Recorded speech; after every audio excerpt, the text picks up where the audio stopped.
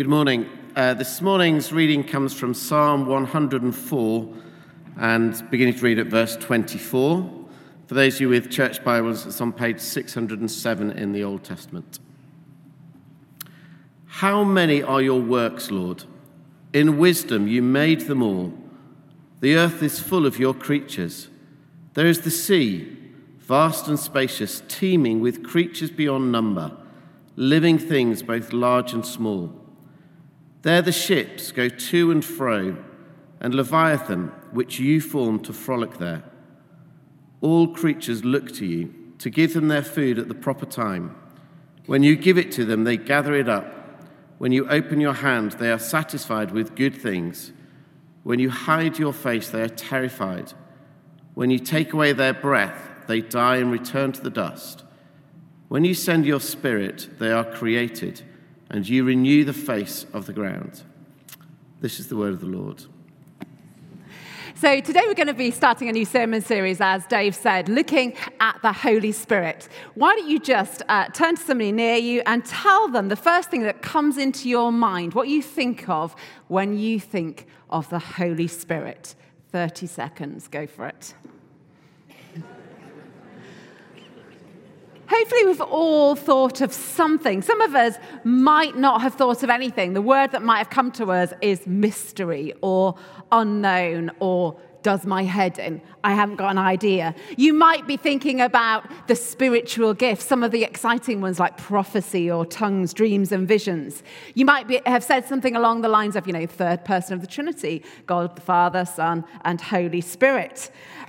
Your understanding of the Holy Spirit might be a bit like a Dali painting. There's something really fascinating about it, something really amazing about the person of the Holy Spirit, but you just don't have a clue what's going on, really. And some explanation is needed for you to understand the Spirit of God. And so as Dave was saying, through this sermon series, we're going to be asking of God's word, who is the Holy Spirit?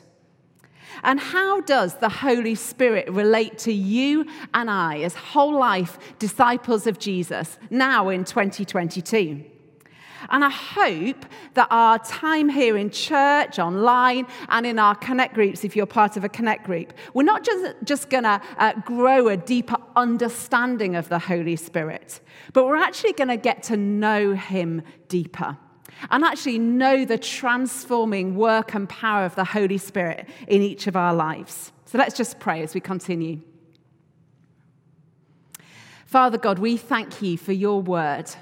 And that as we open your word, we see the Holy Spirit through all the pages of Scripture.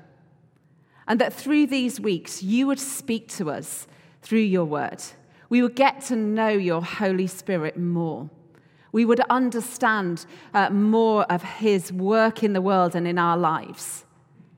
Lord, help us to be open as a church, as individuals, as a world, to what you want to do in us, how you want to transform us through the power of your Spirit today. Amen. So today we're going to start our series by exploring an aspect of the Holy Spirit which is often missed out, that the Spirit is creator and sustainer. And here in Psalm 104, which John Talbot read absolutely superbly for us, we see a clear parallel with the creative narratives that we find in Genesis 1 and 2. It's worth just noting right at the beginning, right at the outset, that whether you believe in a six-day creation or that creation happened over millennia, whether you believe that creation took place exactly as described in the first 3 chapters of Genesis, or whether you believe that God caused a cataclysmic explosion which released energy to bring creation into being, theologians agree that the intention of the creation narratives is not actually to tell us the how or the why of creation, but the who. In the beginning, God created. Or in Psalm 104, The Lord wraps himself in light like a garment. In the beginning, God created. Genesis 1 and 2 and Psalm 104 are theological, not geological or biological or scientific explanations of creation. And it's clear to us that the Holy Spirit is present and active at creation from the beginning, overseeing and breathing life into all that is made. 3 times he is present just in that first chapter of Genesis. Let's look at them. Genesis 1:1. In the beginning, God created the heavens and the earth. And this word, this first word for God used in the Hebrew Bible, in the Hebrew, actually is in plural. Within this word for God is encapsulated the Trinity, Father, Son, and Holy Spirit, present at creation. And then Genesis 1 verse 2. Now the earth was formless and empty. Darkness was over the surface of the deep, and the Spirit of God, named explicitly, was hovering over the waters. And then Genesis 1 verses 26. Let us make man in our image. Again, you've got that implicit understanding that God is plural. The Holy Spirit is present and involved in creation. These verses point as much then to the Creator as to the creation.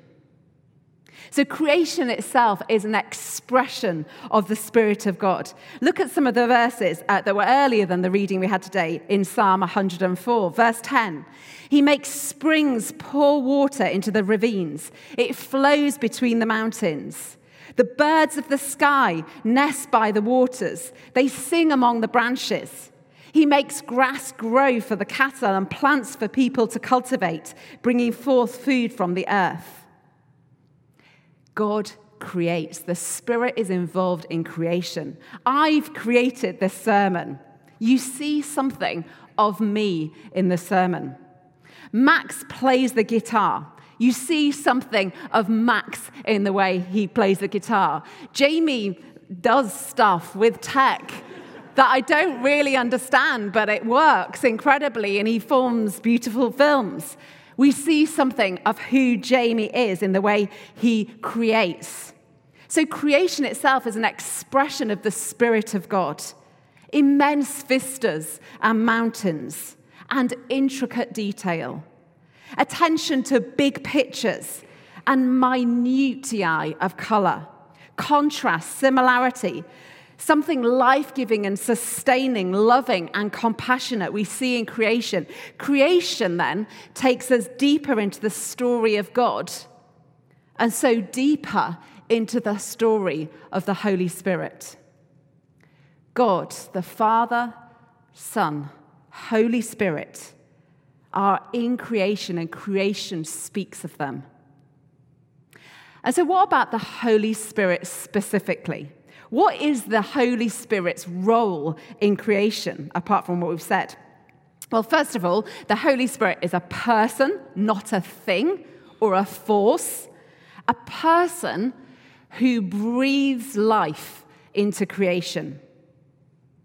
The first time that the Holy Spirit is explicitly mentioned in the Bible, as we've just seen, is in that introduction to the creation narratives in Genesis 1, verse 2. I'll read it again. Now the earth was formless and empty. Darkness was over the surface of the deep, and the Spirit of God was hovering over the waters. The Hebrew word for spirit here is ruach, which can be translated equally as spirit, wind, or breath.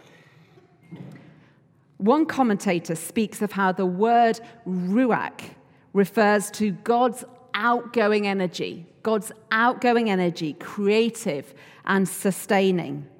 Ruach, the Spirit of God, the outbreath of God.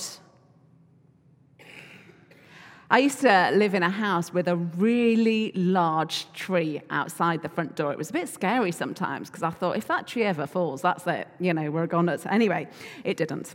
And this tree was so tall that I could stand outside my front door and I could feel no wind at all stood on my doorstep. But I could tell that the wind was starting to pick up because I could hear in the upper branches of that very tall tree, those branches beginning to sort of rustle. The sound of leaves moving together. And then I'd look up and I'd see those top branches just starting to move. And there was something beautiful and incredibly powerful about the way the wind moved in that tree. There's something incredibly mysterious and powerful about the wind, the breath of God. Ruach Elohim, the spirit, the breath, the wind of God. It speaks of the energizing power of God as he hovers over the waters. And so the Holy Spirit is there at creation, involved, overseeing things, breathing life, power, and energy into creation. The earth was empty and formless, devoid of substance. And like an empty canvas, the artist, paintbrush in hand, was hovering, about to bring that canvas into life. The Spirit of God enables creation to happen. He brings something out of nothing, orders chaos, and then breathes life into form. The Holy Spirit breathes life into creation. He is the giver of life. Before we go any further, I want us to just pause. Where is there chaos or darkness or a void in your life? Or perhaps in a situation you know of or are involved in? You might be thinking of something deeply personal, or maybe something global that has really got under your skin, like the war in Ukraine. You might just want to close your eyes for a moment and hold that situation, that experience, that feeling of chaos or darkness or avoiding your life just before God in this moment.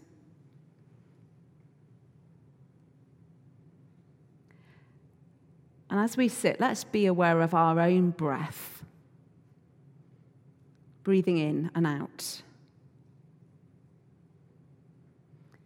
And in this moment, be aware of the Holy Spirit with you.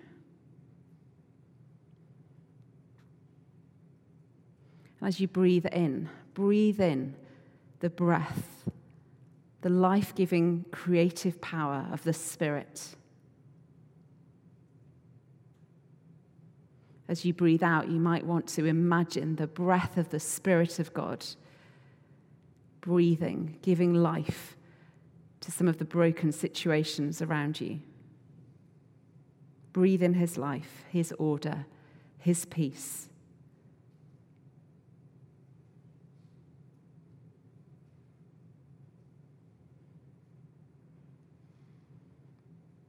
Spirit, we thank you that you are the breath of life.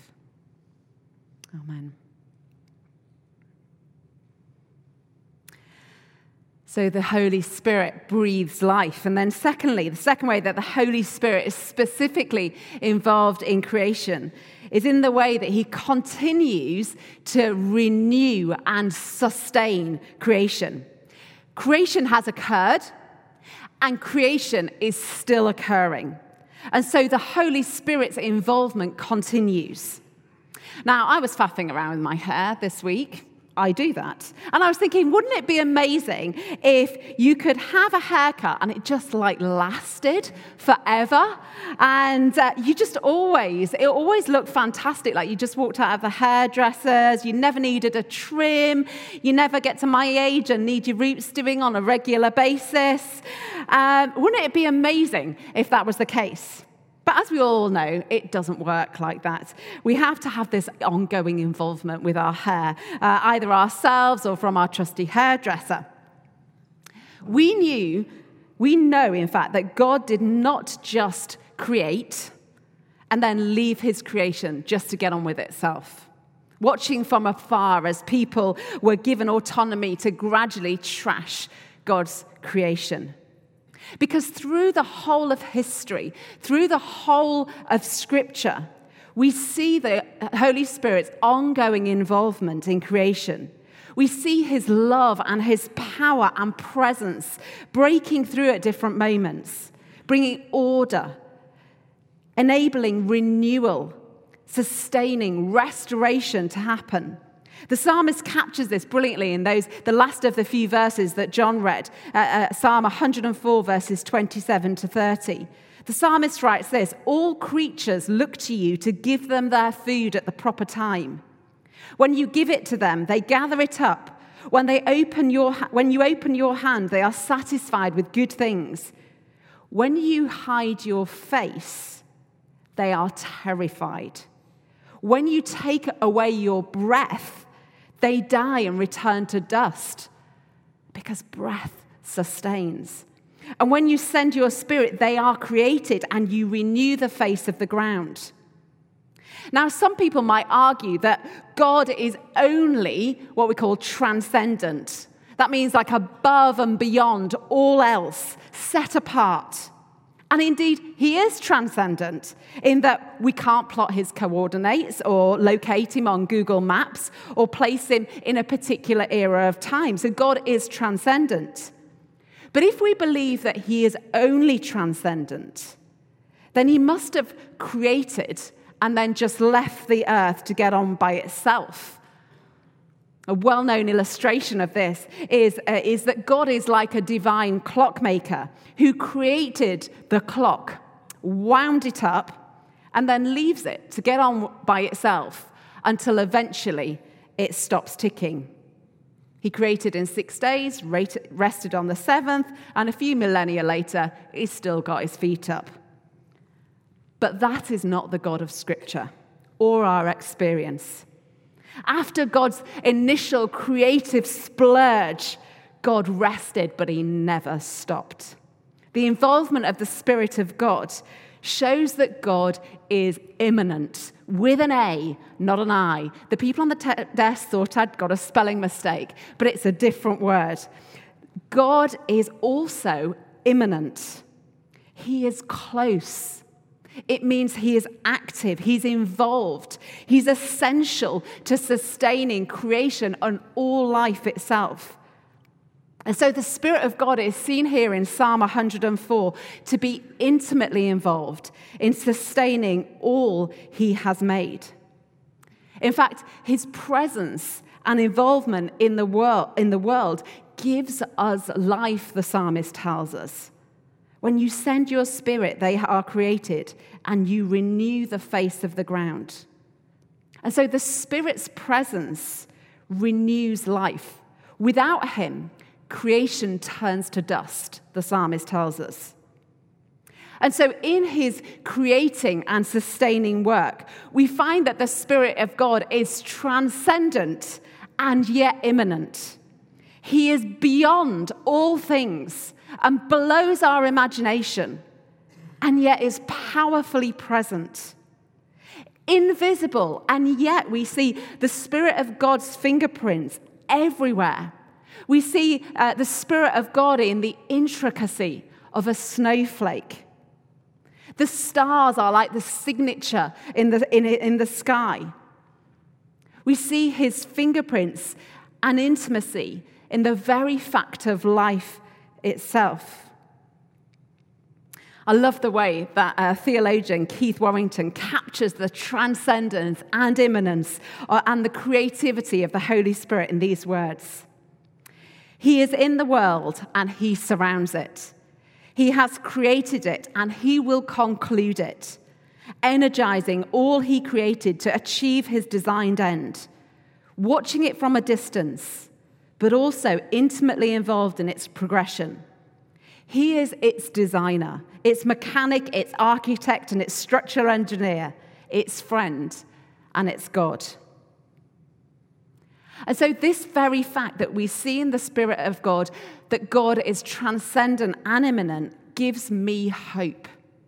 And it gives me incredible reassurance. Because even as we face challenging global issues of climate change, refugees moving en masse across the world, wars caused by humanity, even as we face things in our own lives that might be causing us immense suffering, that might be causing deep pain or trauma, things that feel out of control in our relationships, we can know that the Holy Spirit is both creator and sustainer, transcendent and immanent, the mighty one, and yet not constrained by time and space, beyond the laws of nature, and yet intimately involved, at work in the world and in our lives. He is sustaining, he's renewing creation.